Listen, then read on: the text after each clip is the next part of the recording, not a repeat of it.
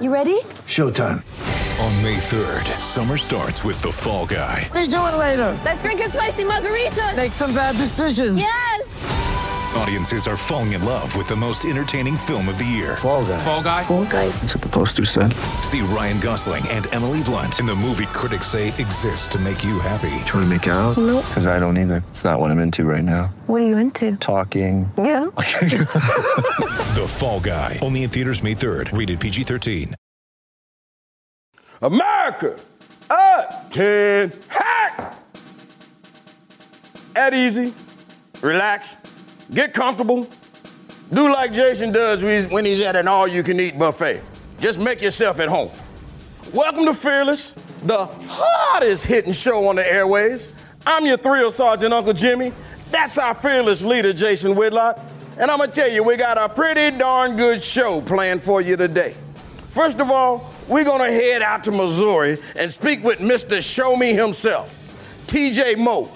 He's gonna be here to discuss whether or not we are witnessing the assimilation of Aaron Rodgers from super jock to super conservative. Next, they say that God don't make no mess. Well, he sure wasn't messing around when he made our next guest.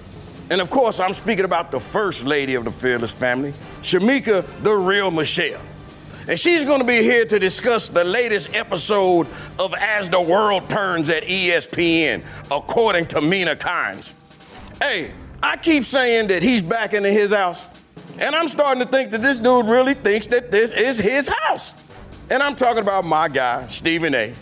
Hey, Stephen A. Kim, he's gonna be here to talk about and do what he does best. And that's whatever he wants to do. And closing out the show, we have Jason's wingman. And of course, I'm talking about Delano Squires. Hey, y'all, Jason only hangs out with Delano because it makes him look smart, okay? He's gonna be here to talk about the Gates disorder. No, not the Bill Gates disorder, another disorder. Anyway, y'all, it's about that time. We need to release the doves. We need to release the hounds. We need to give him 5 stars. Hit the like button. Hey, go and purchase the merch, all right? And let me quickly add this, that if John Gruden thought that DeMarcus Smith had big lips, he clearly hasn't seen the soup coolers on this guy. Ladies and gentlemen, here's Jason. Ow!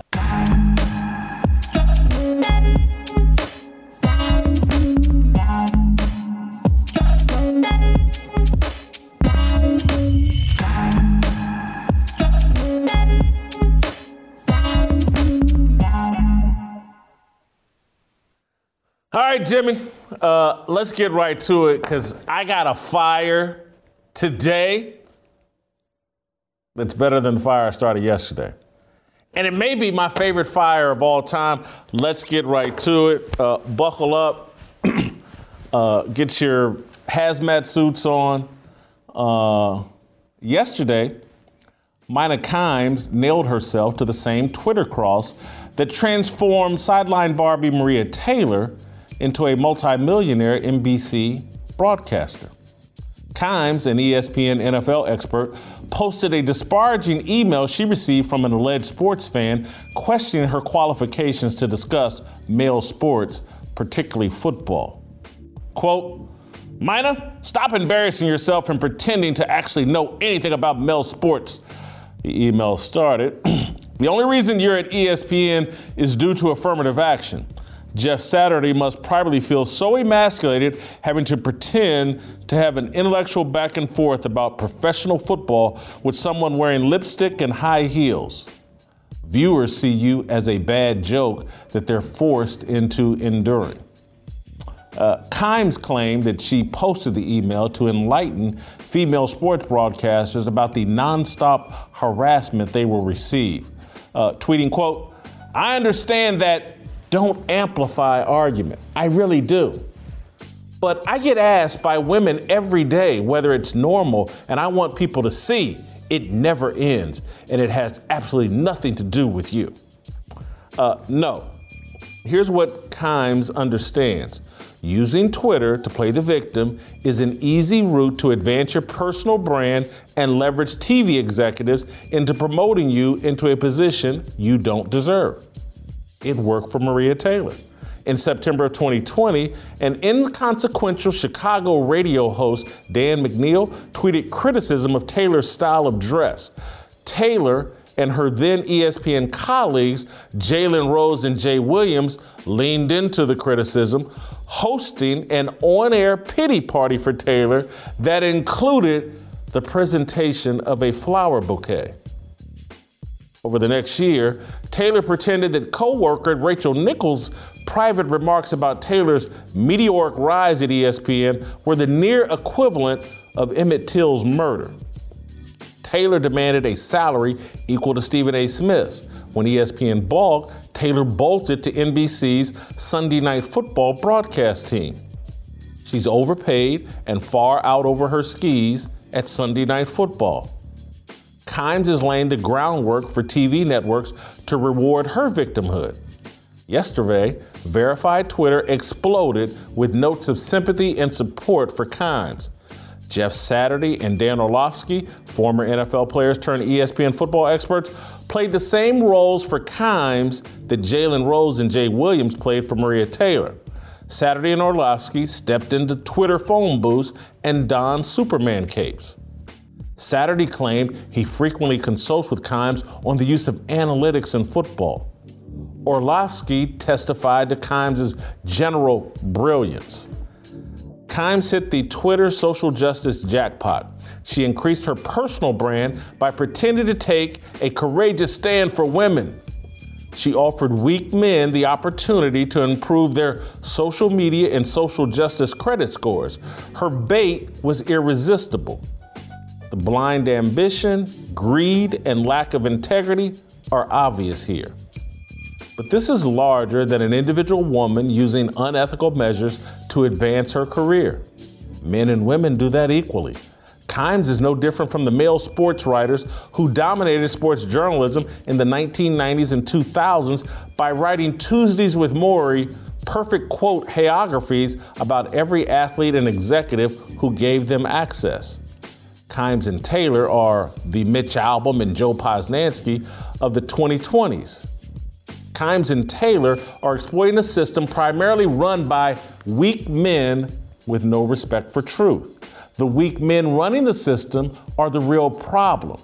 They have allowed the feminization of male spaces. I don't have a problem with Mina Kimes or Maria Taylor talking about male sports, as long as they're willing to abide by the pre-existing rules. Angry emails questioning the qualifications of the writer, broadcasters, whatever, are the fair price of stating an opinion on a large platform. As a columnist at the Ann Arbor News, the Kansas City Star, ESPN.com, and FoxSports.com, as a radio and TV host locally and nationally, I received an endless supply of angry, disparaging emails and letters that questioned my qualifications and aptitude. We used to publish some of them in the newspaper. I wasn't a victim. I was a voice that mattered. Today, via Twitter and Instagram, I'm the constant target of malicious and threatening tweets and direct messages as a result of the opinions I state publicly. My voice still matters. Mina Kimes isn't special. She's weak. She accepted the paycheck and the position, but wants to be shielded from the price. Criticism, much of it mean-spirited, is the price men and women must be willing to pay to espouse opinions on large platforms. The marketplace of ideas is a high-contact area. It has to remain that way if we want to seek uncomfortable truths. It's a mistake to feminize debate. It compromises truth. We can't treat the debate of ideas like it's football and make rules to eliminate head trauma. If you can't shake off unfair personal attacks from strangers without nailing yourself to a cross, you're not man or woman enough for the job. Kimes isn't woman enough for the position ESPN placed her in. She's not qualified. ESPN is trying to pass her off as an NFL expert able to debate football at the same level as former players and coaches.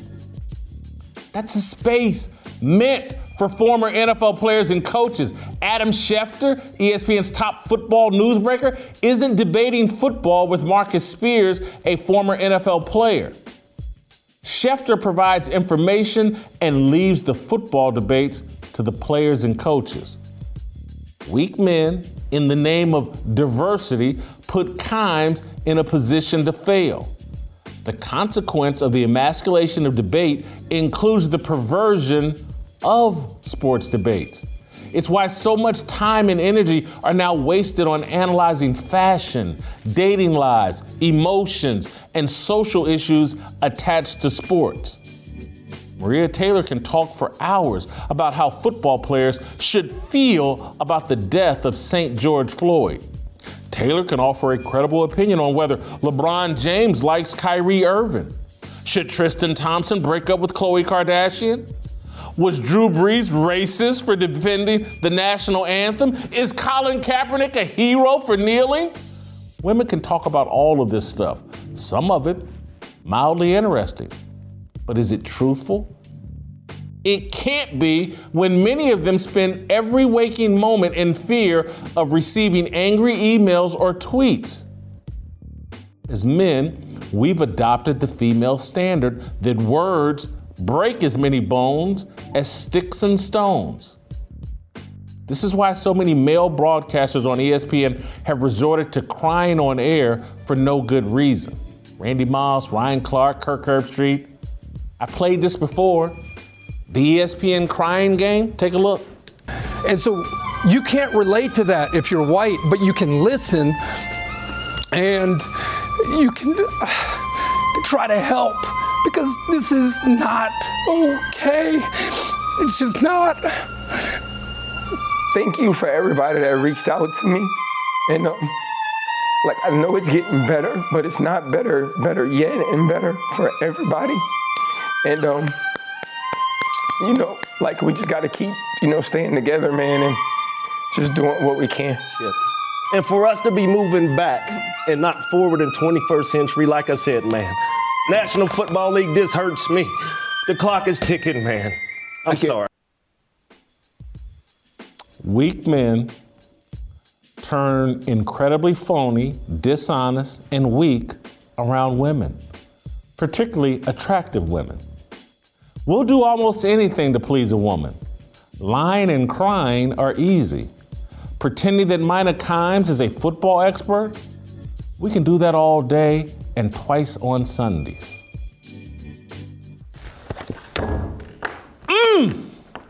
Love that fire because no one else in corporate media has the balls to tell you that kind of unvarnished truth. If there's one lie in anything I said, please contact me directly. Everybody knows what I just said is the truth. We feminized this entire sports media debate world. It's happening everywhere. I didn't have to stop at just sports. The entire public discourse we're having in America on social media, on TV, on radio, everywhere has been feminized. We've devolved to a standard where everybody wants to be sensitive. And let's not say anything that might hurt anybody's feelings. It could cause head trauma. Someone might have to take anxiety medicine. We could hurt someone's feelings, so don't say the truth. Don't question anybody. Well, that person who has to go take anxiety medicine because someone said something they didn't like or criticized them, they're not qualified and built for that position. This is the problem with just letting any and everybody get on a stage and a platform regardless of their qualifications. Some people ain't built for it. And that's not even a man or woman thing, because I know some women that are built for it. But they ain't releasing emails over Twitter. Oh, God, I just want everybody to see. It's never going to stop. And we act like, oh, my God, Mina Kimes is the only one that deals with criticism and all these women. And we must eliminate criticism. And then you got all these weak-ass, phony men getting on to acting like women because that's where all the value is. Let your emotions go. Let everybody know how in touch you are with your feelings. Cry. You can't get to truth if there's no iron sharpening iron. There's iron versus a pillow. The pillow gets destroyed and the iron doesn't get sharper. That's what we have going on across the board in public discourse in America, driven by social media. Oh, it's terrible. She got a terrible email. Oh, let me read these mean tweets. Remember that, the fat woman that works over at Deadspin, Julie DeCaro? Oh, God, she gets all these mean tweets about how fat she is. So do I. I ain't crying about it. It's the price. Lose some weight or grow a pair. Steve Kim, we're going to roll out to Los Angeles. Steve loves to talk about ESPN, as do I. Steve, did I leave anything out here? Do you have anything to add? Oh, man, I'm going to call you the Inferno. Wow. You know, here's the thing about Mina Kimes. I get this once in a while. I don't get it as much anymore because I just really ignore it, or you laugh with it or at it. But sometimes I get, as a boxing reporter, hey, shouldn't you be covering Kung Fu? And and my thing is, well, first of all, I'm Korean. You should be using Taekwondo. But the bottom line is very simple. In this particular position, on various platforms, depending on your level of influence and profile, you're going to get heat. And as I've said before, Larry Merchant once taught me, Steve, this is not a popularity contest. Not everyone is going to like you. Not everyone's not always going to agree with you, but you better have a thick skin. And it's really unfortunate that Mina, who's had a really good career and seems to be trending upwards, she is now participating in the Victimhood Olympics with the monetization of victimization. And I don't have a lot of respect for it. You better toughen up, and you better understand this is part of the gig. This is part of the reason why you're there, is to be able to handle the heat. Steve, if they had you on ESPN in the role that they have her, because she's on ESPN talking to football players about football. She's not there sharing information. She's not there primarily to talk about fantasy football or anything. She's actually there to talk about football as if she knows it on the same level as football players. That's why Dan Orlovsky doesn't have a real defense of her other than just generically calling her brilliant. That's why Jeff Saturday says, I call her about analytics all the time. Because he knows he ain't calling her about football. He's not, when they play a 46 front, he's not calling, well, Mina, when they covered up the center and the two guards, I can't believe the coach didn't do X, Y, because he knows she don't know nothing about that. And so they wouldn't put you in that position. They don't put Adam Schefter or Chris Mortensen in that position. They put other football players and coaches in that position. ESPN has put her in position to fail and in position for sports fans to say, you know what, she's on here talking about stuff she doesn't know anything about with people who are actually experts in that arena and in that space.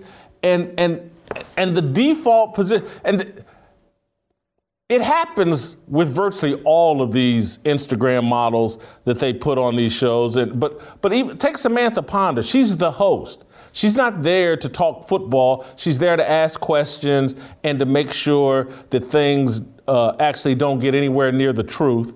And so she does her job. Make sure these athletes talk about dumb stuff they can talk about, dumb down the conversation to a level that's safe and comfortable so nothing controversial ever gets said. But she's not there to talk football with her. And again, that's the problem. They put Mina Kimes in a position where it's so obvious to everybody, like, hey, I get she's a pretty good sports writer. But talking X's and O's, and I mean, I know some far better female sports writers than her. Liz Merrill, tremendous. They don't put her on TV to talk X's and O's, but she's a hell of a sports writer about any sport.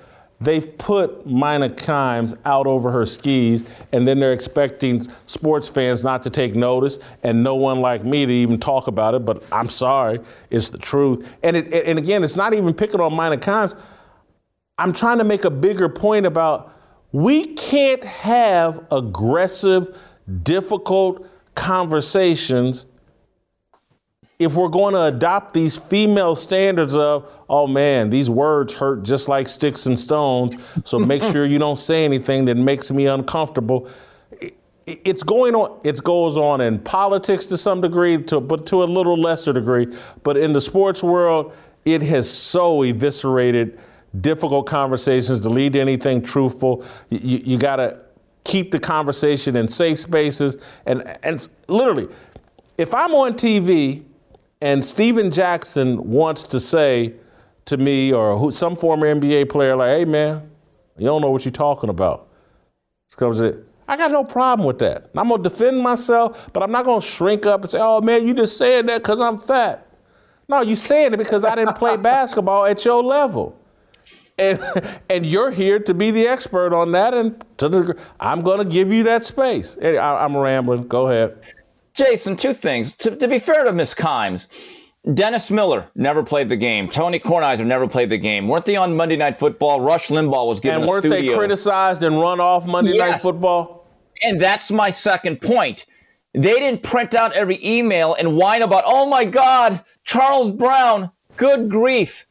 He wrote something mean about me, and let me now self-martyr myself. That's the issue. I don't care that she's not a 10-time All-Pro. Look, I'm a boxing writer. I've been so for about 24, 25 years. I was never a world champion. I wasn't on any pound-for-pound list. Everyone's allowed to have an opinion, but you have to realize, and I know you do, Jason, because you have a thicker than a rhinoceros in the desert. When you write something and you have strong opinions, or even mild opinions, or any opinions, there's going to be people that are going to find ways to pick at you. And for whatever reason, whether it's fair or not, they're not going to like you. You better be Teflon. And I've told you this before in the past. When someone on Twitter, especially when I come on this show and I give a strong opinion that goes against the norm, and they'll ramble on, they'll tweet at me that they don't like me or how wrong I am, my reply generally is a couple things. Either I just say, yeah, and so what? Because I understand I have the power of the opinion that lives in your head rent-free. I never think about you. That may sound arrogant, but that's the truth. The other thing is, when it comes to social media heat, you can either just block or mute. I've blocked more people than Anthony Munoz and Dikembe Mutombo. What's even more fun is when you mute people, because now they get to hear your thoughts, and they think they're like jabbing back at you. You don't even hear them. That's the ultimate power. So so Mina, I don't understand this whole gathering of sympathy. Then you got everyone playing Captain Sava. You know what? It's just unbecoming. And look, I don't think that Charles Brown or anyone should be going that low. I don't even understand the mindset of someone that would rip off an email. That must be a sad life. However, for Mina to say, oh, my God, woe is me. I'm making 7 figures talking football with ex-players, but I'm the victim? Come on, that's weak. Weak. It's also working. And I believe she picked this. It worked brilliantly for Maria Taylor. And I believe she's learned her lesson from Maria Taylor, and her agent and whoever her handlers are, they hear cash registers ringing the more she hangs on that cross. You know, aren't we now white adjacent? Does she get that type of pass like Maria Taylor? That's the question. No, I'm being serious now. Because like she checks off the female box, but then Maria Taylor is like, okay, she's black/African box, okay. She's militant box, she's woke box. The problem is, if you're white adjacent, you only get one check, right? On the affirmative action scale, isn't it? I mean, let's be honest about this. She's minority, but she's not that minority. Her SAT scores are too high, is what you're saying, to get that victimation card, and I agree with you.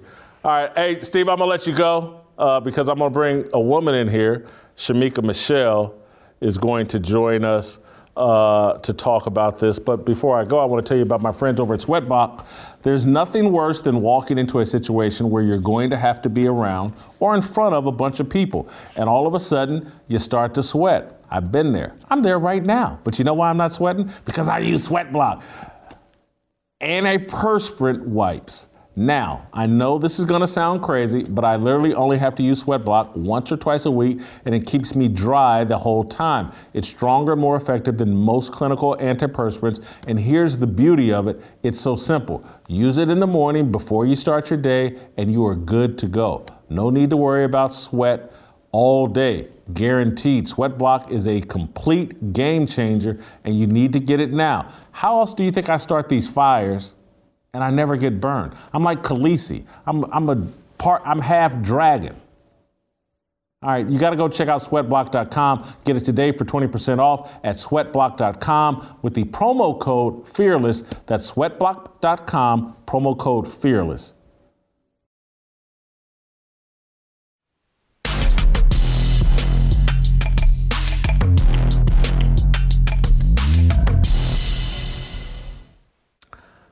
All right, let's roll out to North Carolina and bring in Shamika. Let's get a lady's take on all the sexist stuff I just said.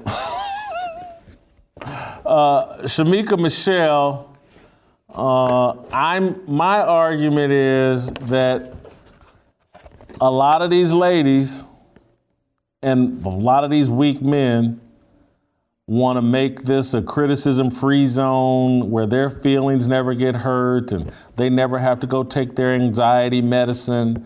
And you just can't have a truthful debate and discussion if we got to sit around and did I hurt your feelings by saying this? The feminization of public discourse is hurting the hunt and the revelation of truth. What I don't understand, Jason, is why is this even a story? You know, it irritates me when women get into these male-dominated arenas and they claim they want to be equal, but the moment they realize that someone is doing something or their feelings are hurt, that's when they want to play the woman card. This has happened since the beginning of time. I think I read an article that said Hank Aaron got like almost 1 million emails letters in a year when he was going to break Babe Ruth's record. Some of that, a third of that, I think they said was hate mail. This is what happens, as you were saying in your monologue, when you are in a public space, when you are giving your opinion. People are not going to always want to send you roses or flowers. They're going to have something negative to say. This happens to me all the time, but I always say, unless I'm sleeping with you or you have some type of input into the check that goes into my account, I don't really care what your opinion is. I'm going to sleep well at night. I'm not going to miss a meal, and I'm not going to cry. And so when I hear people do or see people do what Mina Kimes has done, throw herself on the cross in the public sphere of Twitter, when I saw Maria Taylor getting flowers on ESPN because some radio jock in Chicago tweeted out something, I see it as a tactic and a ploy, and I see it as insecurity. The reason I don't care about what people think, random people think, and what they say about me is because I have self-confidence and, quite honestly, I just have faith that my real judge is a much higher power than some anonymous person on the other side of the internet on an email. And so I just, when I see people like what Mina just did and what Maria Taylor did, I see them telling on themselves that like, yeah, I know I shouldn't be doing this, and I'm mad this person called me out on it. Jason, that's why it's called self-esteem, admiration for oneself. If you have that, you really don't have time to focus on what someone else thinks about you. And I saw where she said in an interview with someone that is a hard space for her. Well, if that's hard for you, that's something that you need to work on. That's something you should say, am I in the right business? If I have all of these issues with self-esteem and being questioned about what I know and what I don't know, what I participated in, what I didn't, you may want to check if you are in the right profession, because it's not going to stop. And I get sick of women wanting to make everything so feminine. We want everything to be about feelings. Everything is not going to be about feelings. When it comes to sports, it's about what's true and what's not true. You know, facts. This is not about your feelings. And so I just think that as a woman, if you can't take the heat in the real world, get back in the kitchen. I want to follow in with your joke, but I'm telling you, there's truth in what I'm saying here, and I mean it. It's really this simple. What drives me crazy is people will come into a successful space. Hey, sports talk, and guys are having a discussion, and I want to be involved. But let me remake this space so that I'm comfortable in it. And that's the equivalent of me stepping onto an airplane and saying, whew, boy, this Southwest middle seat. You know what? Southwest, y'all need to widen these seats to make me comfortable. And that's why I don't fly Southwest. I've made a choice. I'm not going to fly Southwest. I'm not going to sit in the middle seat. I'm going to pay this first class, or I'm going to get enough points to fly first class, or I'm going to drive. If that's the case, if I can't afford to fly in comfort, I'm going to drive in comfort. And so I don't want all the rules changed to make room for me. I realize, again, I tell people all the time, size 40 jeans aren't for me, so I don't try to squeeze into them. And so if you're not built for this, don't try to squeeze into it, and certainly don't come in and change all the rules, because it was working. And that, I'm telling you, if ESPN would evaluate what's actually going on their shows, this whole feminization of the sports talk world, it's not working. It's turning people off. That you're not going to remake everybody where it's like, oh, you know what? ESPN now is just like The View. This is much better. And so Whoopi and Joy Behar, y'all come on and talk about Aaron Rodgers' performance last night. You're killing your audience. This dramatic remaking of sports debate into something that women and soft, weak men can participate in. It's not working. It's not going to work. And that's the same way Southwest, Delta, they're not going to make as much money if they widen the seats, because that means there's going to be less seats on the plane. And so stand firm. Jason, go on a diet if you want to sit in the middle seat. And Mina, if you want to talk football with Jeff Saturday and be out over your skis, toughen up and quit whining and just deal with it.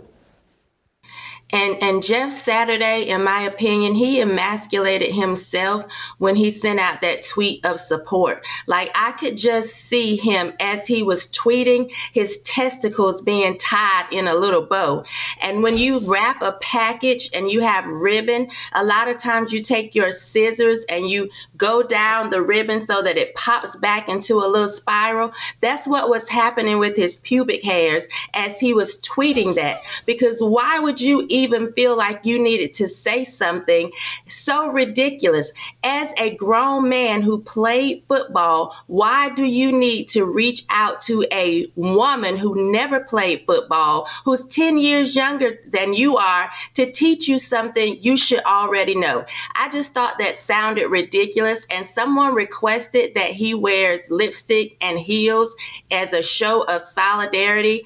I wouldn't even be surprised if that happened because he already just put his package in a package, a pink package. One other point, because people are going to read this, misinterpret it. I stated very clearly in my mono in the column, and I'm going to restate it again. I don't have a problem. Women want to come in and talk sports, no problem. Let's just don't change the rules. If you're Doris Burke and want to talk basketball, you know what? I'm actually going to pipe down because Doris Burke knows more about the NBA than I do.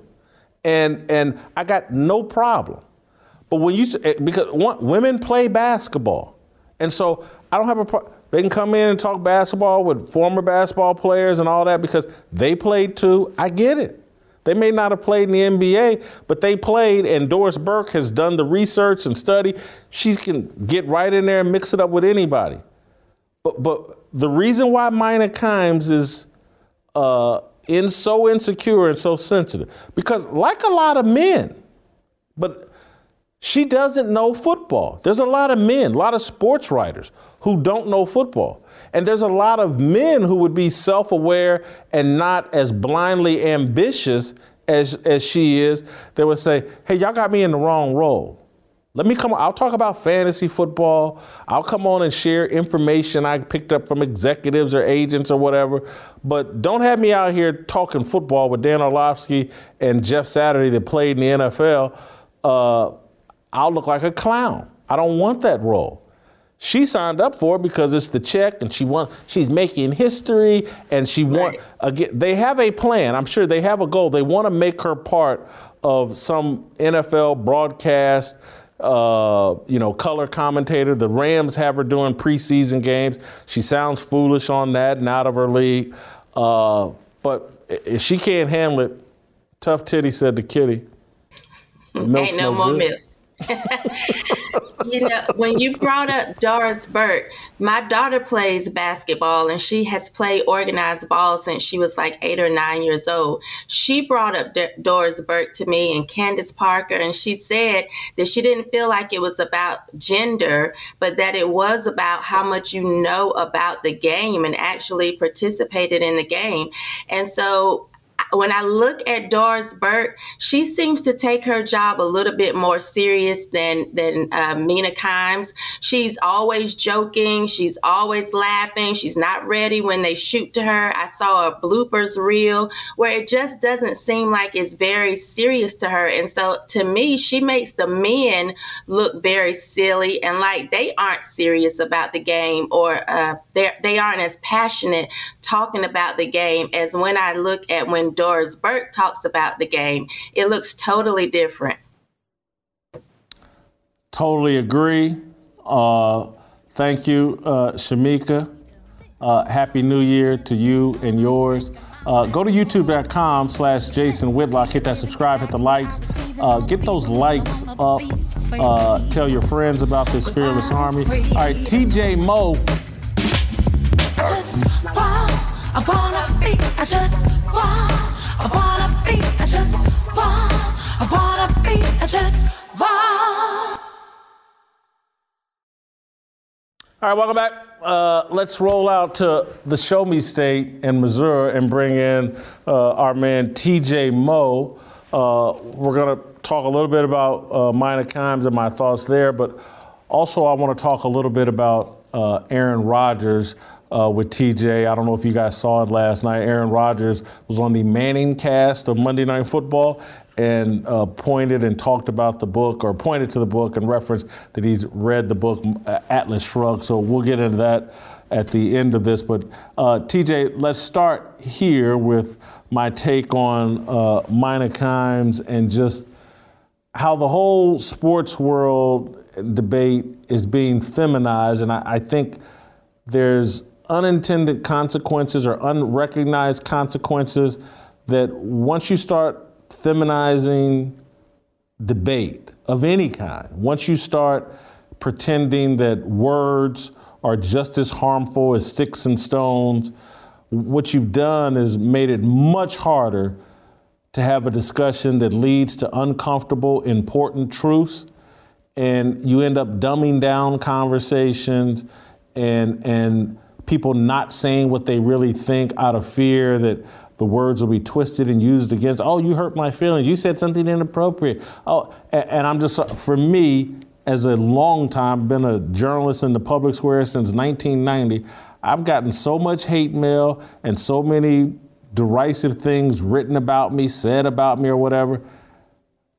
I just don't have any respect for what Kimes is doing. And I think this whole feminization of the sports talk world is actually damaging our ability to have real, honest discussions. I think you're exactly right, and I enjoyed your column. I have a little bit different take, and it's multi-layered. I'll try to be brief here because I do think there's some layers to this, and I don't think they're all so simple. I think what she's doing is, it's Mina Kimes this time, it was Maria Taylor last time. We have seen it really in modern history, especially in media, but just in general.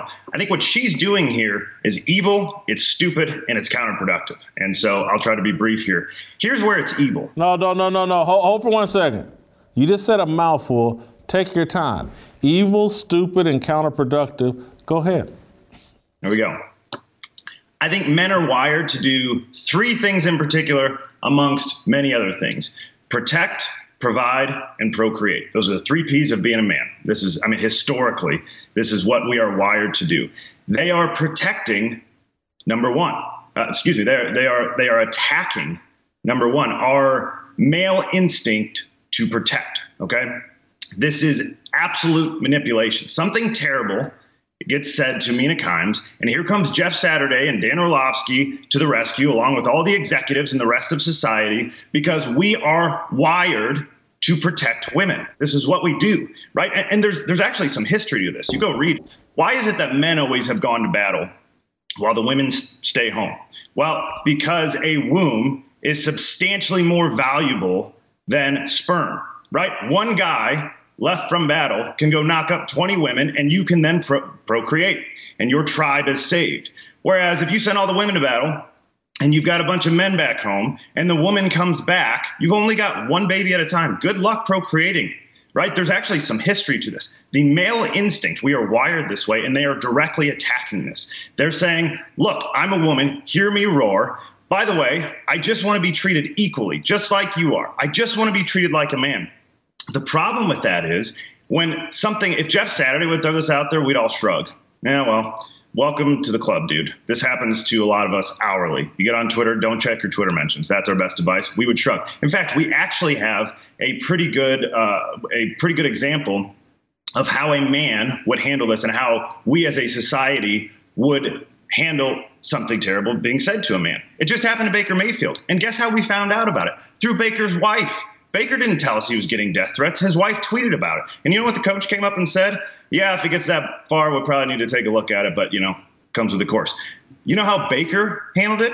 He said, quote, you have to take it one day at a time and realize that your priorities, your family members, and the people who truly matter to you, those are the opinions you need to listen to. You want to be treated like a man? That's how a man handles it, okay? All of us. If you are out in the public eye and you want to have your voice heard, there are going to be people who are going to criticize you. And you have to be willing to, if you want to be treated like a man, you have to be willing to handle it like a man. So I think what's happening is anybody who is smart enough to distinguish that men are wired this way to protect, all you have to do is say, I want to be treated just like the men, and then say something like this, knowing everybody's going to come to your rescue. So you have an added layer of this that a man would never have. So you will never be treated equally to a man. You will be treated better. None of us, Jason, you and I could never throw something out there and have the world come running to our protection. That's where it's evil. I actually think it's an intentional manipulation to one of the wonderful things about men, and that is that we are wired to protect women. Here's where it's stupid, okay? She is acting as though she's doing this in trying to be righteous, okay? She's saying that, look, I'm doing this so that other women can see the terrible things and they can be ready, and I'm trying to change the world. People have this idea that they all need to change the world. You should change yourself to properly handle the world. You should not change the world to properly handle you. That's insane. There are 7.9 billion people on this earth. Everybody should not cater to you. My grandfather, one of the greatest people that I have ever known, he told me he grew up on a farm in the old days when you woke up at 4 a.m., you worked in the farm, you went to school, you came home and worked until dark, and then you did your homework and did it again. That was every day of his life growing up. One of the things that they were able to do, they didn't have much free time, as I just said, on the furnace, the old wood-burning furnaces they had, there was a poem. He read it, never forgot it, and he shared it with me as a kid before he passed. He said, "Your task is to build a better world." This is a poem. "Your task is to build a better world," said God. I answered, "How? The world is such a large, vast place, so complicated now, and I so small and helpless, there's nothing I can do." And God, in his great wisdom, said, "Just build a better you." This is the stupidity of going out and trying to change the world. It turns out the only way to build a better world is actually to succeed in changing yourself, and thereby the world becomes a better place. Because if everyone's doing that, we don't have to go change everyone. Worry about yourself, right? That is the stupidity.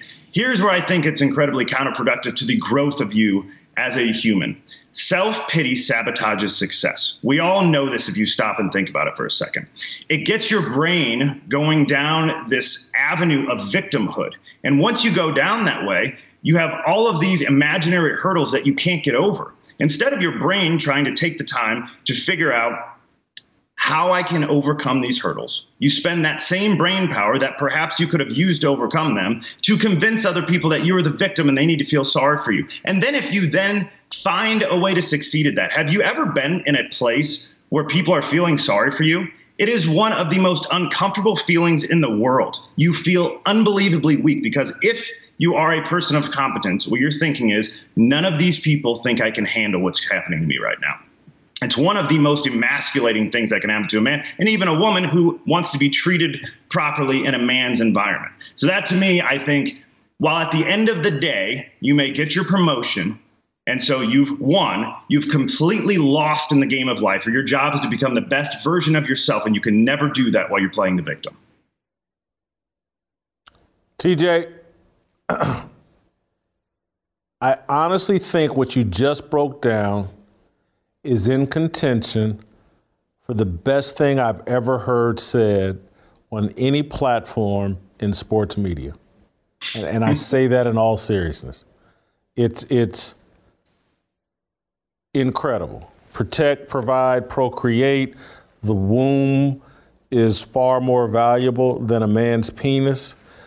All of your entire breakdown, incredible, mind-blowing. I hope when we push this out on the show and over social media, I hope people take the time to digest what you just said. You didn't change my mind, but you gave me a deeper understanding of why I feel the way that I feel. And, you know, yesterday you had to say on this show, like, man, I was ready to agree with you, but I think you changed my opinion. Today, you did something even better than what I did yesterday. Man, that was good. That will stick with me. I'll be talking about it and saying it to other people while giving you no credit for the rest of my life. You said so much. I'm not even going to dirty it up with follow-up questions about Mina Kimes because I just got to digest what you just said and probably bring you on tomorrow to discuss it all over again. I'm going to transition to Aaron Rodgers. All right. I don't know if you saw this last night, but on Monday Night Football on the Manning cast, do we have the clip, I think? Yeah, I think we have the clip of him on the Manning cast. They start talking about the books he has behind him. Let's play the clip. What are some of those books over your shoulder there? Yeah. What are we reading on a Monday or Tuesday? Poetry? Scotch. Yeah, a lot of French poetry. Yeah. Got Atlas Shrugged by Ayn Rand over here, and I rearranged them to look like the whole thing is filled here. I got this helmet here with both you guys signed it, so thanks for doing that. I got a Chuck Norris over here on my left, the action figurine. Obviously, that's a staple on any bookshelf in America. So it's the little things that count for sure.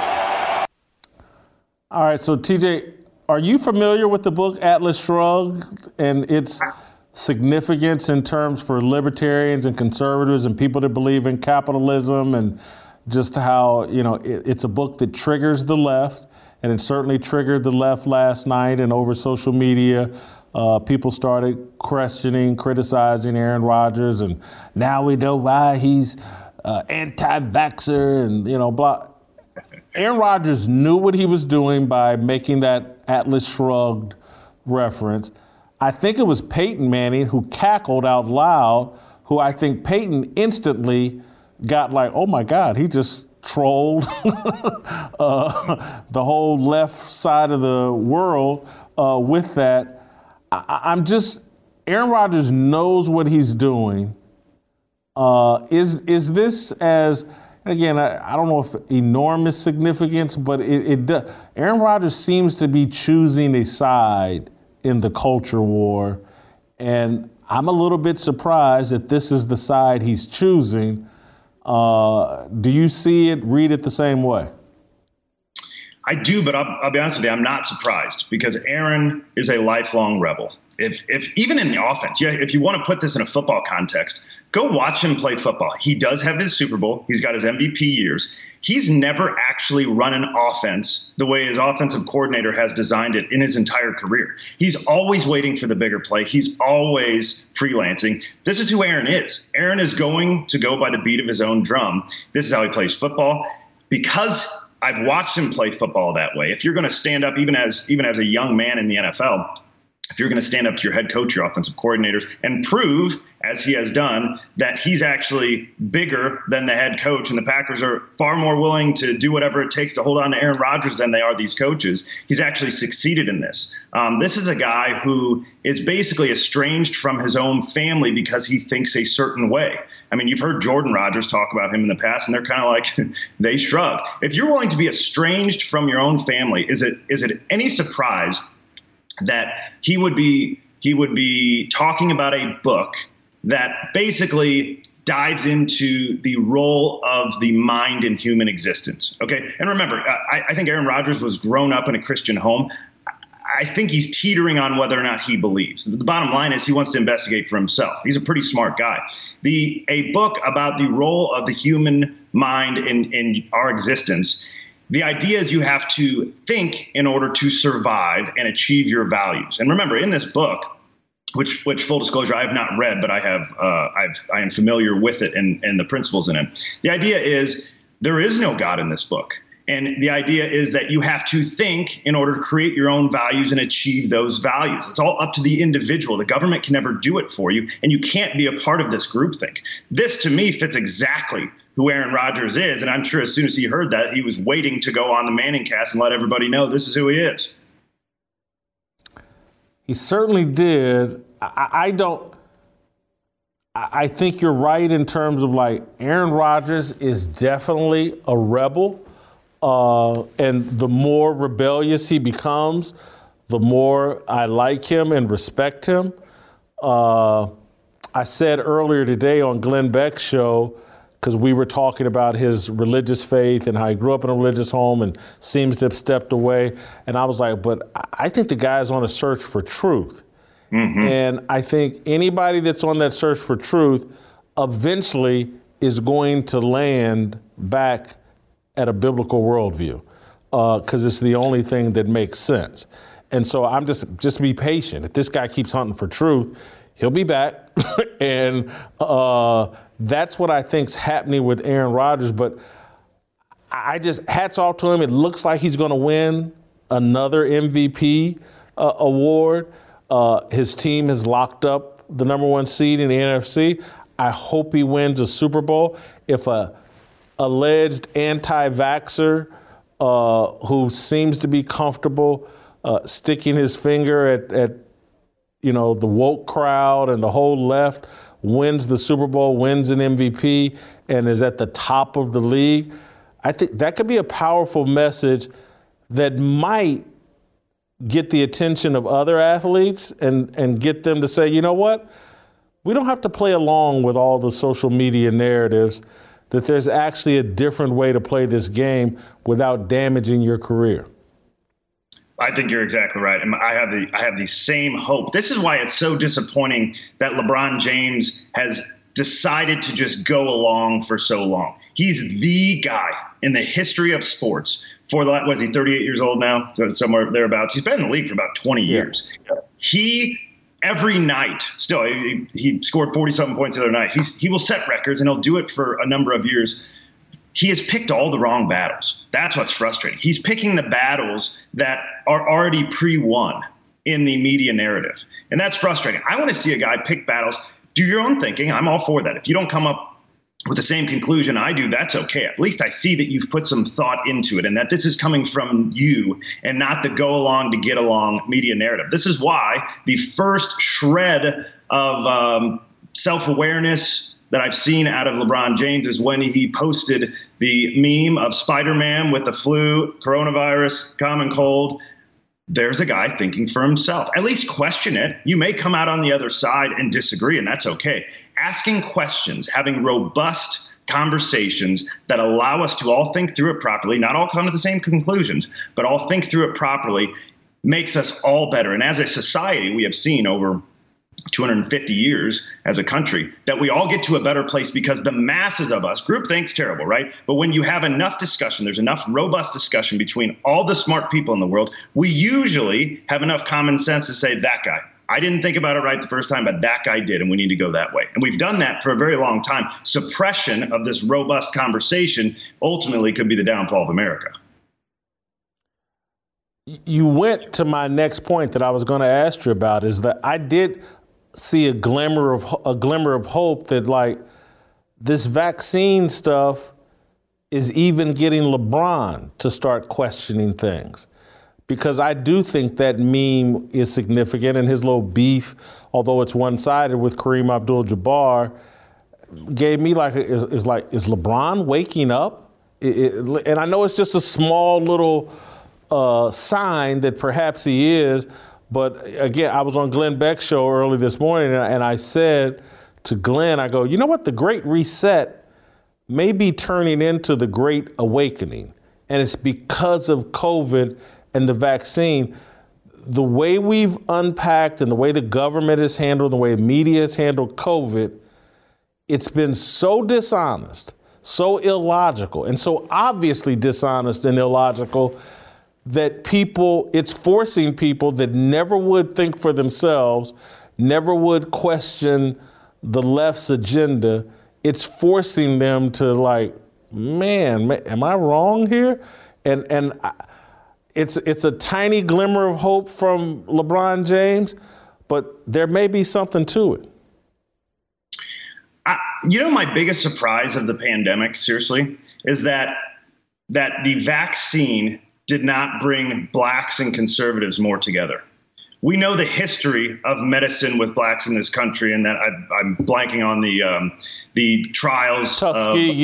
Tuskegee. Yes, we know the history of this, that we actively killed people by withholding medicine and doing trials like we did this specifically to blacks in this country.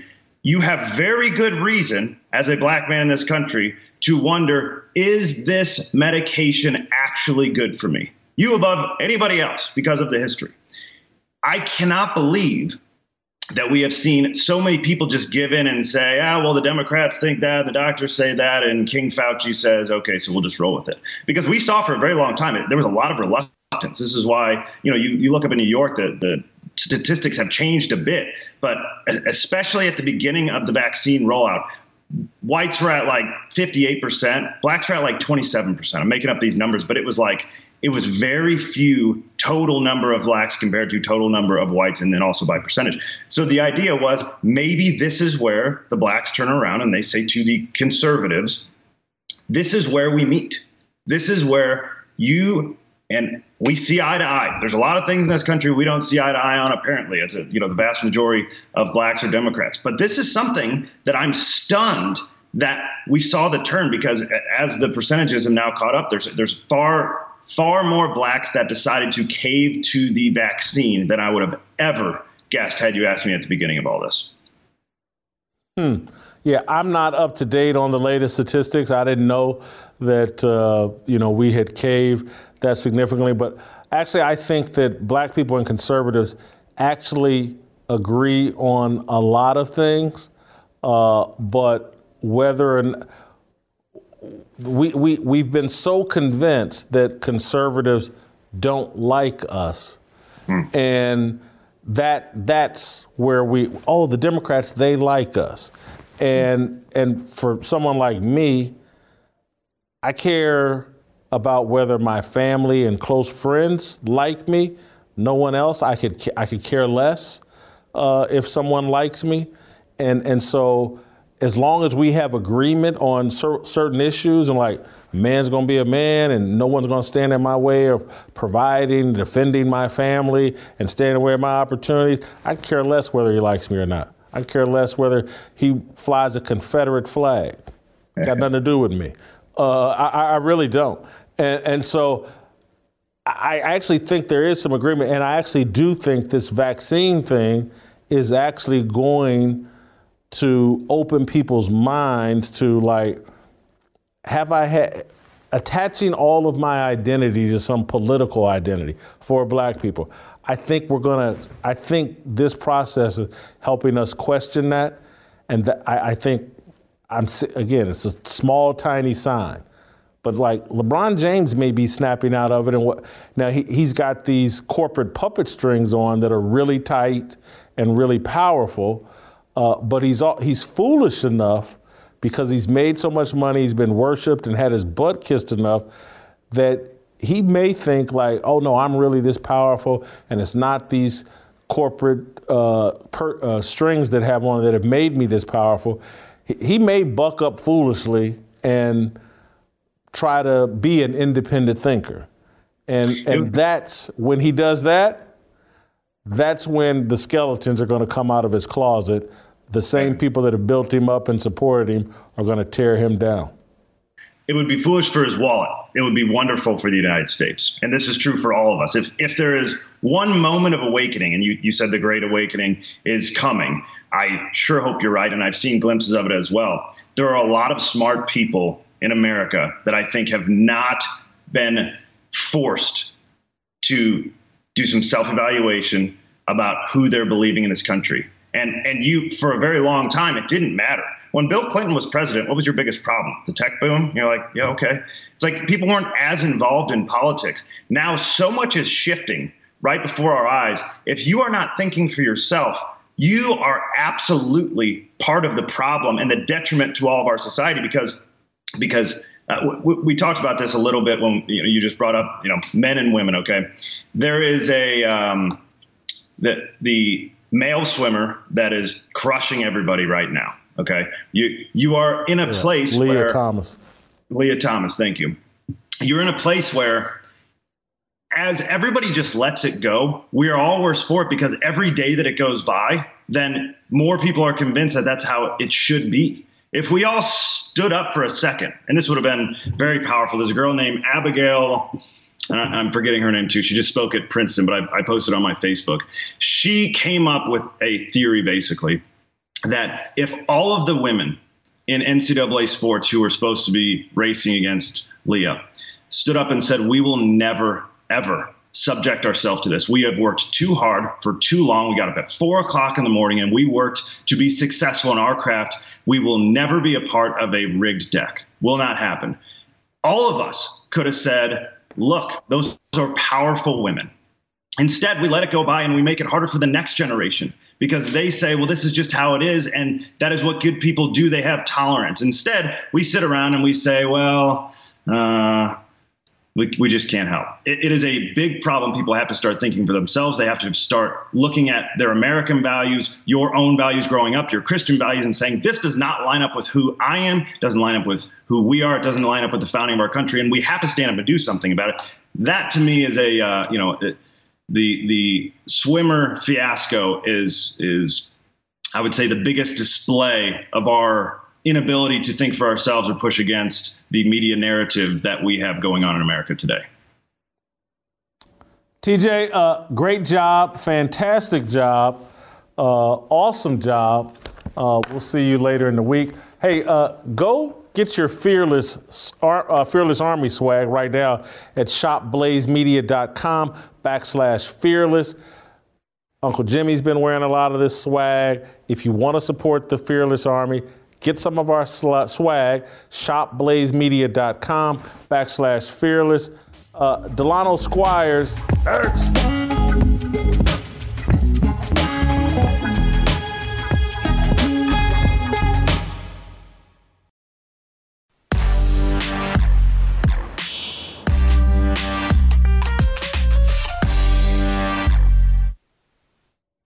All right, welcome back. Time to roll out to Washington, D.C., kind of change topics up and talk to the smartest man on the show, Professor Delano Squires. Professor D has written a column that starts out with a very interesting proclamation about what he learned in 2021. Our most important institutions reach for things they can control when they have proven themselves unable to manage their primary duties. He's talking about, among other things, how, our politicians have failed to run their cities properly, to run their states properly, to run the nation properly. But now they want to take control of this whole COVID thing and pivot to that. And they got all these mandates and blah. Anyway, I'm going to let Delano explain what he calls the Gates disorder. And he's not talking about Bill Gates, or he's not talking about my favorite Gates, Ollie Gates, the barbecue baron in Kansas City. He's talking about the Gates disorder. I believe, Delano, go ahead and explain the Gates disorder and what you wrote about today. And I believe this is an original term you came up with.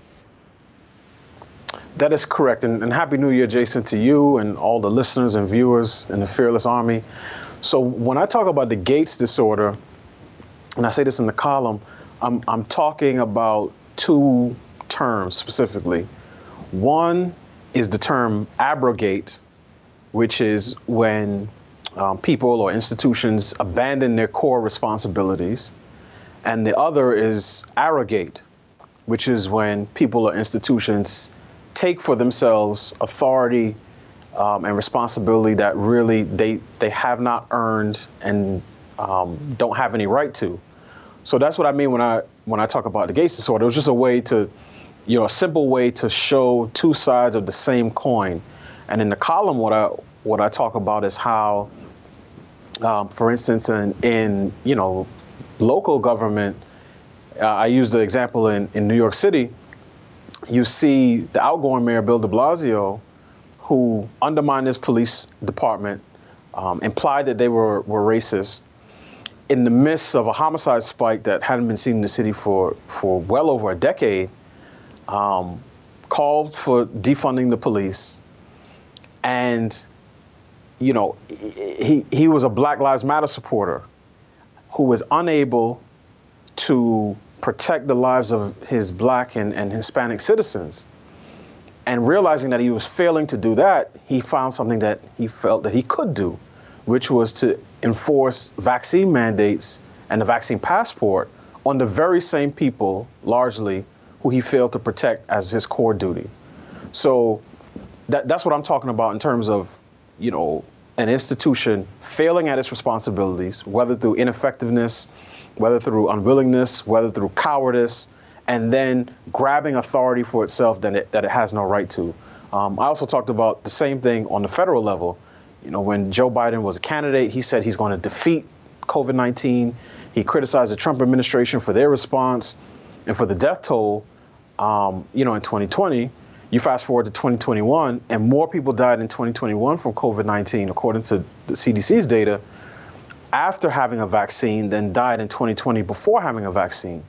So when he realized that he couldn't, quote unquote, defeat a virus, he worked with corporate media, corporations, school districts, and local governments to, again, to try to control something that he felt was a little bit easier to control, which was the actual population. And then the last example, the major example that I use in the column, is probably the one that I find to be, I think it's the one that frustrates me the most. is the example of sports media, and I talk about ESPN specifically, who have been completely silent on the issue of biological males competing in sports against biological females. So the issue of transgender athletes in women's sports, I Googled the name Leah Thomas, the University of Pennsylvania swimmer who competed as a male for 3 years and then started to identify as a girl, as a woman, and now is dominating, his peers in the swimming pool, his female peers in the swimming pool. And ESPN, I could not find a single story on ESPN about that. Same with Deadspin, same with Bleacher Report, not a single story. But what ESPN does do and focus on is any topic that they can tie to social justice. So they will use, their NBA programming to talk about the Kyle Rittenhouse verdict. And I know we talked about this a couple of weeks ago when Malika Andrews and Richard Jefferson and Kendrick Perkins, were talking about the verdict, almost completely devoid of facts. They were just repeating the same narrative you hear on CNN and MSNBC. And that has been the pattern for ESPN. Ignore issues that are actually germane to sports and chase after controversies and issues that have nothing to do with sports. And I think it's because whenever a person or institution fails at its core responsibilities, in order to remain relevant and to show themselves righteous, they look for something else to do. Delano, I've been touching on or around this issue that you've zeroed in on quite a bit in the past few months, maybe in the past year, in terms of we never get to talk about what's really going on because corporate media, our leaders in politics or whatever, always keep us focused on things that really aren't their responsibilities or even primary issues.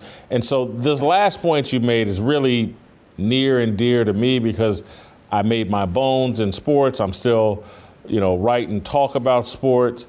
And this seems so fundamental. So how can ESPN go from Bruce Jenner, Caitlyn Jenner is the most courageous athlete in sports because he transitioned into being a woman.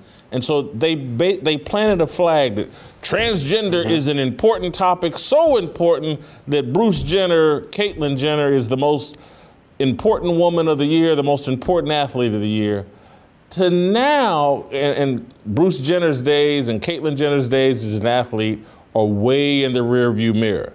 And so now that we're living with the consequences of this bizarre belief that because someone feels a certain way, we must treat them a certain way. And so now that the real consequences are we're looking at men come into women's sports and dominate. All these athletes, I'm just naming Kendrick Perkins and Richard Jefferson because, you brought them up. But virtually all of these athletes have kids. We have all this bragging since Kobe Bryant's death. I'm a girl dad. All of these girl dads and fathers of girls silent on this fundamental issue that could impact their daughters. Nothing to say on it. It's the most cowardly thing I think we have going on in the world of sports, the silence on this issue, because it impacts everyone. This isn't some issue, that doesn't pertain to me. You got a daughter, you got a sister, you got a mama, you got an aunt, you got a niece, you got a cousin.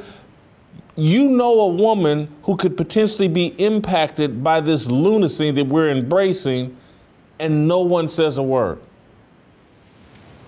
And Jason, this really goes to a point you were making, on a previous show, I think it was yesterday's show, when you talked about how sports, which used to imbue participants and viewers with a certain sense of courage and togetherness and unity, have been making cowards out of men. And it's really a glaring reality because oftentimes you're talking about men who display a type of physical prowess that 99% of the population will never know. But their muscles are big, but their heart is small, right? And it's one of those things where, to your point, people, whether it's Stephen A. Smith, Jemele Hill, Max Kellerman, as I name ESPN as an institution, Deadspin, Bleacher Report, none of these entities will touch that story with a 10-foot pole. And you and I know that the few times that they do talk about transgender issues or transgender athletes, we already know, we can bet the deed to our houses on it, that everything they say will be from a perspective of affirmation. They will never question the dominant narrative. So people who are so well versed with sports, the people who know that the fastest woman in history, Florence Griffith Joyner, FloJo, right, ran a 10.49 100-meter yard dash. And this is a record that I think has been standing for well over 30 years. That time does not even count, would not even qualify, for the top 6,000 times among men. And in fact, several high school students have beaten that time in the past 30 years. But these people act as if men and women are exactly the same. So all the girls have to do is just try harder. If you just try harder, you can overcome, the advantages that males have from going through puberty. And to me, it's sickening. Like, that type of cowardice, I just find revolting, because, as I said, then they'll jump to other issues and they'll puff their chest out. We say what nobody else will. We're brave. We're challenging the status quo. We're down with systemic racism and patriarchy. And then as soon as you ask them about something that, may get kind of controversial, they recede into the background. And when I see men exhibiting such feline and, characteristics, as I said, it just turns my stomach. So my thing is, if you want to be a house cat, stay in the house. But if you want to be bold as a lion when everyone else in the pride is moving in one direction, then the people who watch at home already know what the deal is, right? That's not a sign of strength. The courageous one is the one who is willing to go in the opposite direction of the other 99 for a righteous cause. I'm not asking people to be controversial or contrarian just for the sake of being different. I'm asking them to say the things that they know are true and not be afraid of the consequences that come with telling the truth. And Jason, in 2022, I resolved to never say things that I know not to be true. And I'm not about to act as if Leah Thomas is a woman.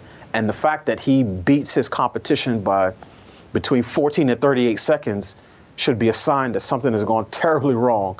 And we need our cultural institutions to speak up. But as I said, all of them are dealing in some way or another with the Gates disorder. Well, and the Gates disorder is really a side effect, a symptom, a metastasizing of an attack on people that have a biblical worldview, and who, and you know what, I even take biblical worldview out of just people that have a belief in truth, and so, again, men born with penises, boys, whatever it would be, they're men. And even though they may be feminine, they may have some feeling that hey, I'm not the typical man. But that equipment defines you as a man. I'm just sorry. That's just facts. And there's other things that go along with that equipment, the testosterone level and how tall you grow and all of that, how much lung capacity you have, all of these things. These are just facts, whether you're religious, faith-based or not. These are scientific facts. Trust the science. And we're sitting here today ignoring that because a handful of people, and I look, and I didn't prepare you for this, but because I wasn't sure exactly where the conversation would go, but I'm looking at this comedian, Patton Oswalt. Patton Oswalt, yeah. That has had to apologize for posting a picture with Dave Chappelle, his longtime friend. And Dave Chappelle, whether somebody agrees or disagrees with the tenor of his jokes about the transgender issue, and there's room for debate on that, but this whole little thing that if you don't buy into the narrative that someone's feelings determine their sexual identity or gender, and that's what Dave Chappelle somewhat rejects, and I certainly reject. And now these cowardly men like Patton, Peyton, Oswalt, or whatever, are apologizing for taking a picture and posting it on social media with their longtime 30-year friend. That's the kind of cowardice we're seeing from men. This connects to the entire show I've been talking about. Weak, cowardly men are responsible for the chaos and disorder we have in America. I just can't, I'm baffled and blown away that we've allowed this kind of cowardice to run this rampant. I agree with you completely. And really what we're seeing is something that you mentioned a biblical worldview, and I definitely want to get to that. But what we're seeing, even for people who don't believe the Bible, and they say, I get everything I need to know from observing science and nature. You never see pack animals put the weakest, scaredest animal in the front to lead the pack. Because if they did, they would all die. You want a leader who's fearless, who's courageous, who's willing to take risks.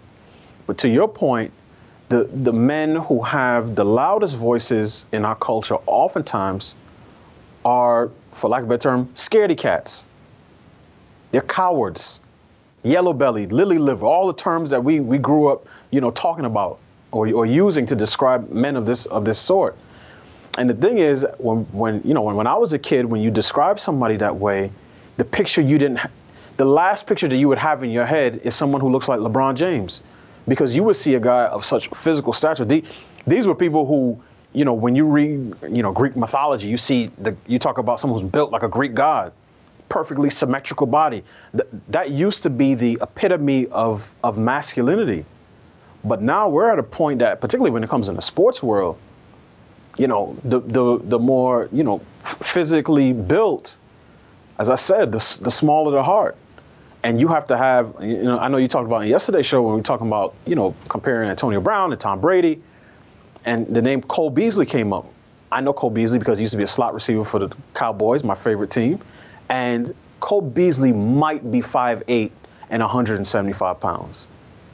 And in many respects, he's a bigger man than LeBron James, certainly Kareem Abdul-Jabbar, or any of the athletes who are part of the go along, get along gang, as Kwame Brown would say. So, I mean, we are going against nature, and to your point, and I said this in the article when I talked about the solution, how do we get out of this mess?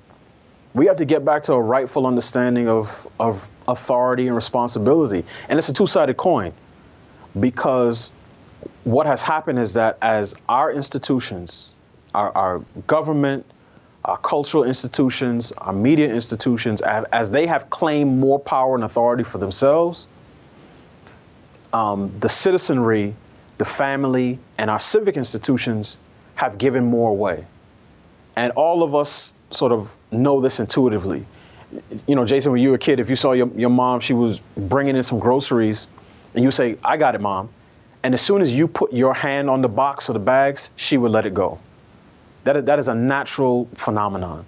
And as soon as big government, big business, big tech, cultural elites and overlords put their hand on something, the citizens, our reaction has been to let it go.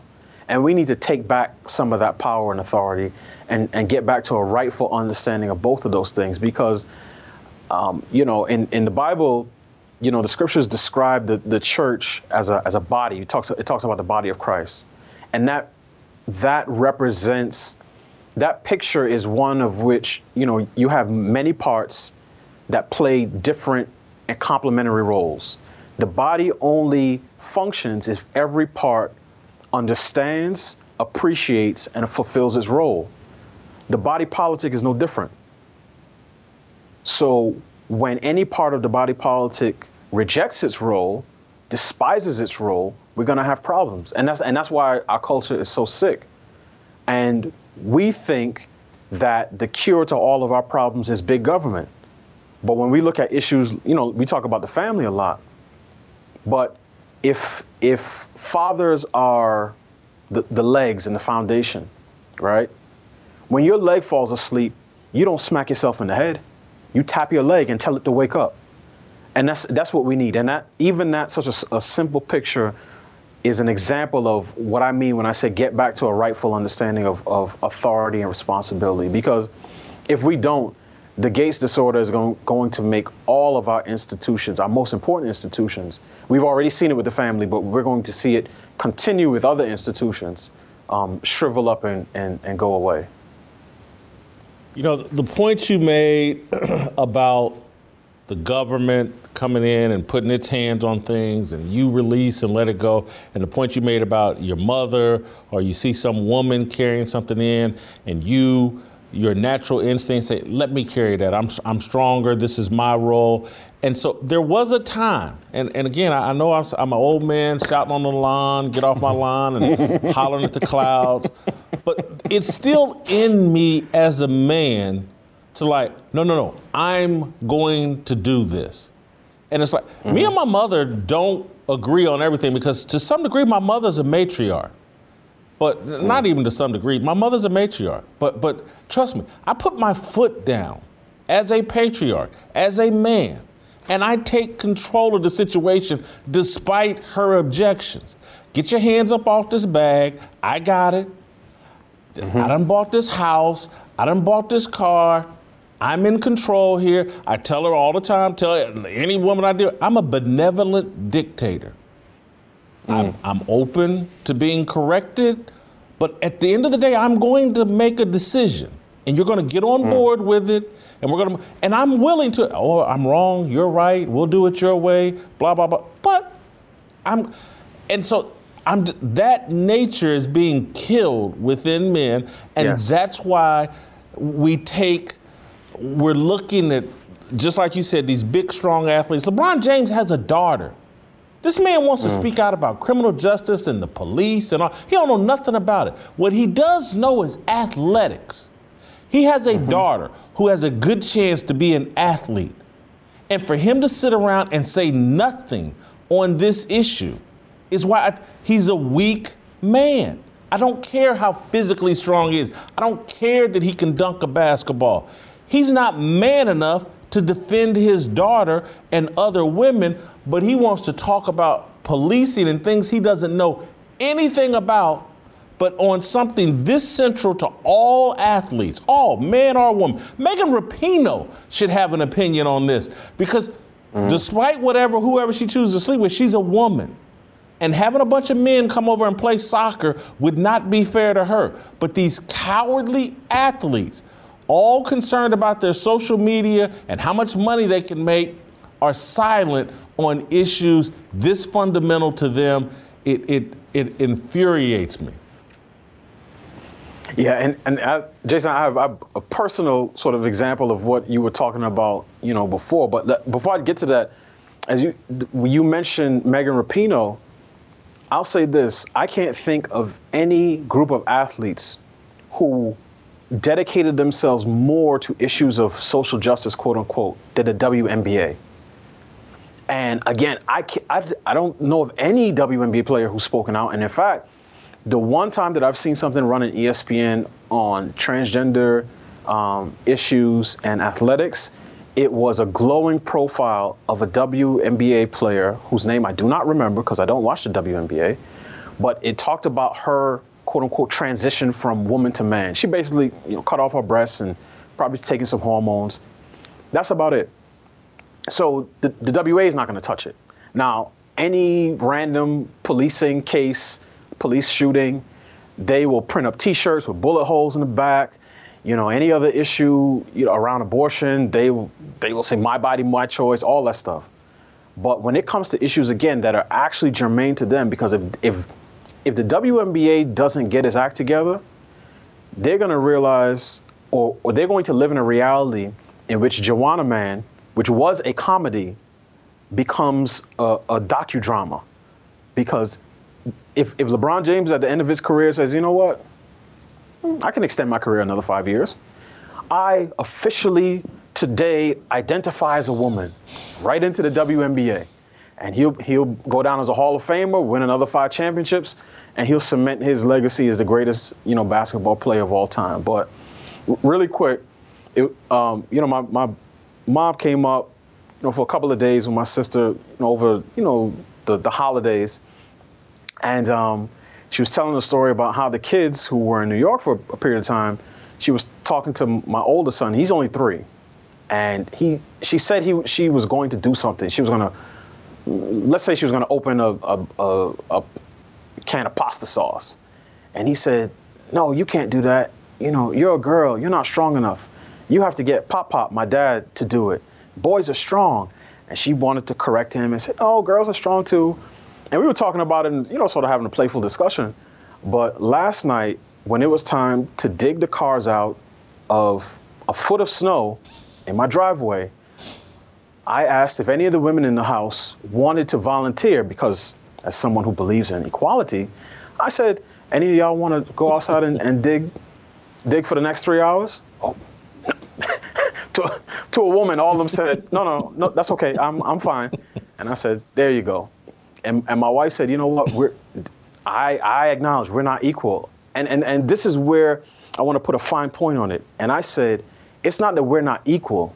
We're just not the same. And I think that is the fact and the reality that our society has yet to fully come to grips with. Equal does not mean the same.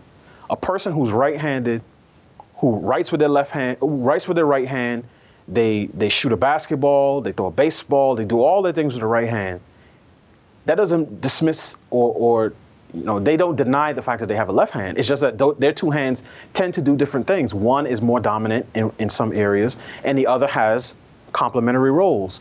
And we have not learned whether inside, as I said, the body of Christ or inside the body politic, we have not learned the beauty of complementary roles. We need to learn that, or else, as I said, the entire body is going to suffer.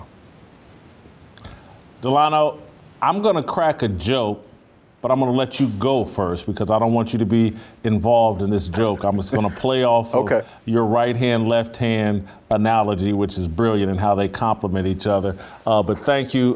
Great job. Thank you, Jason. And so we're going to let Delano go, take him off screen as I crack this joke. My right hand is dominant, but when it comes to pleasure, it can't compete with my left hand. And that's the complementary roles that we're talking. There's great equality between my right and left hands. They both do different things. All right, go to youtube.com/Jason Whitlock. Hit that subscribe, hit that like button. If you're listening over Apple or on a podcast, give me that 5-star review. Support the Fearless Army. Uncle Jimmy will be here next for our approval rating on Minor Kinds and a review of my work. Go to heaven with freedom. It's my obligation, no hate, discrimination, raising up your hands for freedom.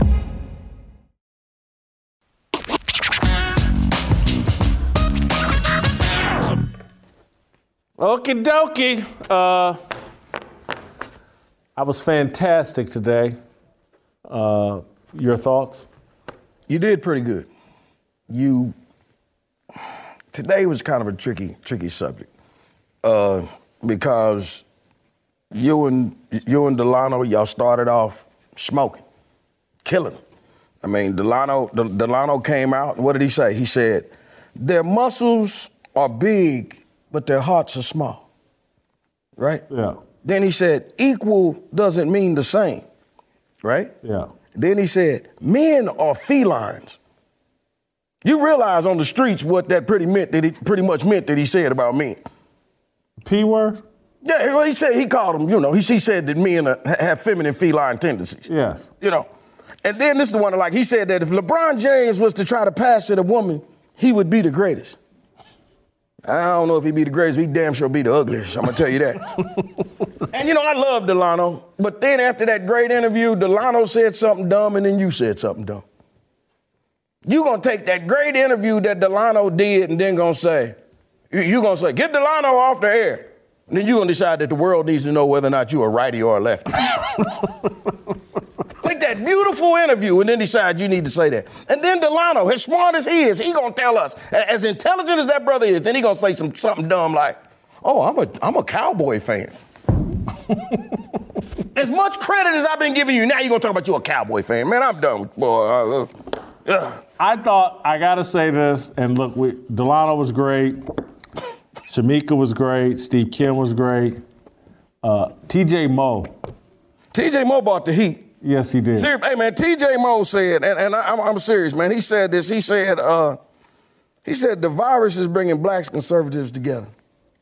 I mean, for real, he asked, he said, you know, as a white dude, Jason, how are these black guys letting this happen?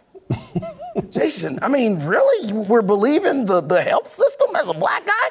I don't even know what that group was, but hey, man, TJ bought that, man. You can say everything you want to say about Mina. What did he say? He said she was evil, stupid, and counterproductive. Now, TJ, let me tell you something. Jason's a lot of things. One thing he's not a liar. Jason told you to your face, I'm going to steal that one and act like it's my own. Well, what I'm going to steal is protect, provide, and procreate. And that the woman's womb is more valuable than our private member. And it was I hadn't heard that. Maybe other people have heard that point many times, but anyway. If I had to give an award to who stole the show today, TJ walked off with that one, hands down. That's what I think as well. Let's go to Mina Kimes, whatever. Let's go to our approval rate. Do you even know who Mina Kimes is, Jim? Yes, I do. And the only reason I know who Mina Kimes was is because I asked Corey, why the hell did we end up with Steve Kim and even get that other little cute little Chinese girl? I don't know. You're going to get us in trouble with these. I hope. Are you getting this cleared by Steve Kim? You're going to get me in trouble. You asked me how did I know her? I didn't know who she was until then. Well, I'm just, I got in trouble for the Jeremy Lin jokes. And you trying to get me in trouble again? You said Steve Kim, something about yin yesterday. Anyway, let's go to Mina Kimes. Let's go, man. I've said enough. Job performance. She talks football on ESPN. I'll give her an 8. I give her a 0. I didn't know who she was. Get her on our show and I'll give her more respect. She used to be, she was a big star on Dan Le Batard's Highly Questionable that Poppy was on. And I felt that her performance was highly questionable. Oh, all right. Well, I thought you used to like that show. I thought you liked Poppy. Character, if someone, I can't remember what I gave her in character. I think I gave her a 6. I think I gave her an 8 in character. And how you gave her a perfect score in character? Oh yeah. How? Why? Dun. Hey man, WWESPN. It's just another one bites the dust in the all-star victim cast. Another one done bit the dust. I think TJ, he called her evil, so he'd probably give her a 0 in character. There you go, man. Authenticity, I would give her, a 16. I think she's saying what she believes, but what she believes, a lot of it is stupid. I give her a 10. She is what she is. She was eye candy. Now she's just mistreated and abused eye candy. Which is more valuable, actually. It's actually going to lead to a better payday for her. And then finally, I think we're at It Factor. Oh, yeah. I'm sorry. I think that, she's... I find her attractive. I think she's got an it factor to her. I'm going to give her a 21. I'm going to give her a 10. I like everything about her but her face. Man, you just a flirt. I'm serious. I mean, she everything else on her is good but her face. Completely disagree. But anyway, I've got her at 53 in Candlelit. You have a dumpster fire, Jim? I thought I was in trouble. You got her as a dumpster fire. She just don't.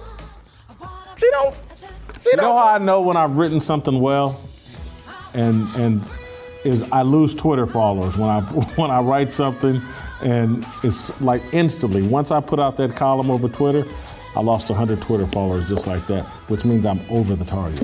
You know how I know when I say something wrong? Is you're the first person to tell me that I'm wrong. All right, there's tomorrow. We'll see you tomorrow.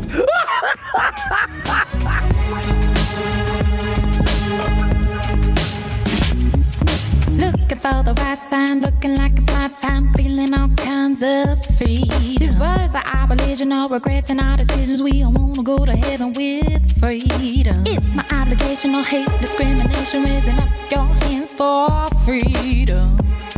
Raise up your hands for freedom. I just want, I wanna be, I just want.